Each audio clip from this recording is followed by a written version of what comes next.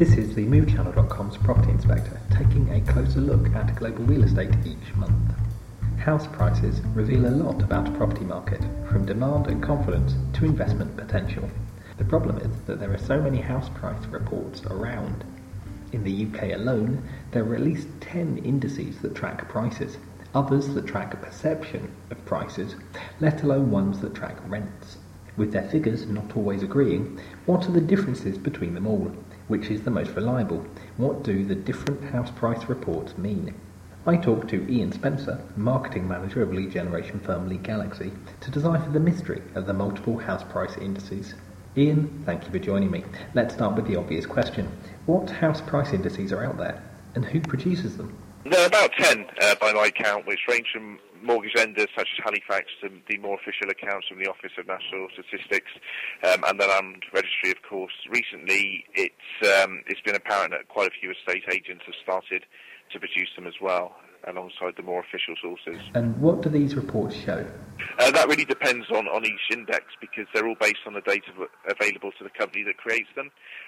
So each track figures from different stages in the sale process, and of course that will depend on the data that's available to the company. So let's start with the lenders. Two of the biggest headline grabbers are Halifax and Nationwide. How similar are their reports? Halifax and Nationwide are both lenders, so their indices show the average price agreed on a property purchase using Halifax or Nationwide mortgage, and how that has changed in the last month and year. Both will cover the whole of the UK and will probably both be seasonally adjusted as well. What are the differences between them?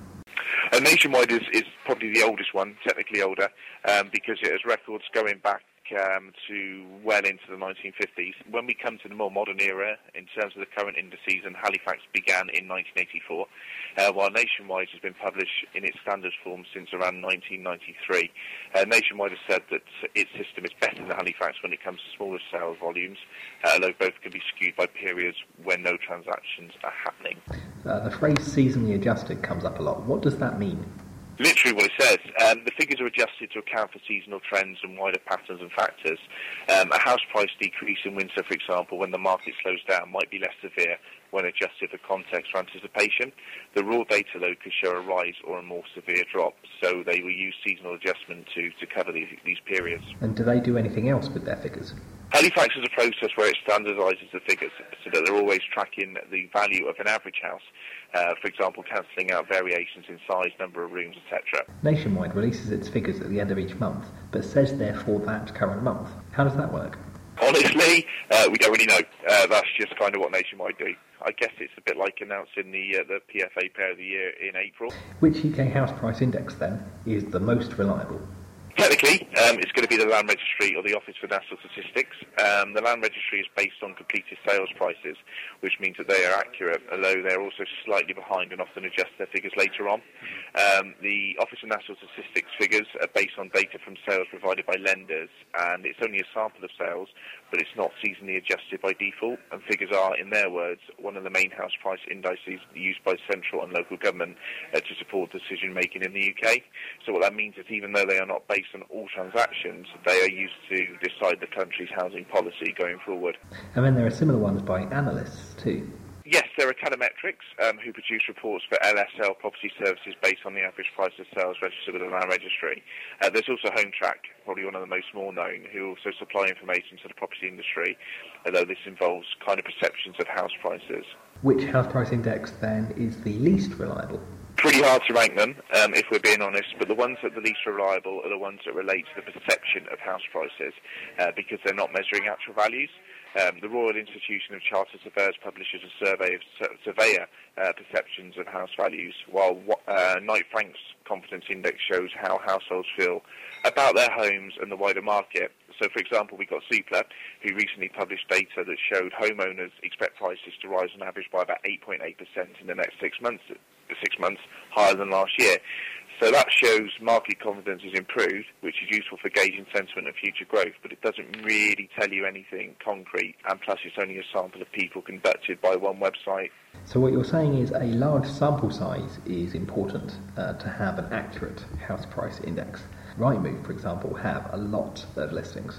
Yeah, of course. course. I mean, the more data you have, the more accurate your index is going to be. And Rightmove is the UK's biggest property portal, and it claims to list properties sold by about 90% of agents, which is relatively comprehensive. But the more data you have, generally the more accurate your reports and your figures are going to be. So is Rightmove's house price index the most accurate then?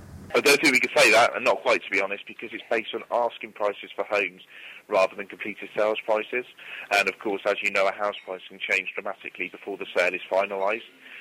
So the ideal house price index would cover all of the UK and be based on completed sales, which is why we say the Land Registry Index. Then you have a growing number of estate agents such as Sequence and Hart who are releasing their own house price reports.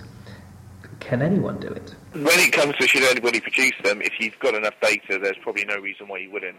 And from my point of view, when we deal with marketing and that kind of thing, these reports will often be picked up by sometimes some of the major press, or if you're a local estate agent, some of your local press as well. So you can certainly see why most estate agents would produce them if they got enough data, absolutely.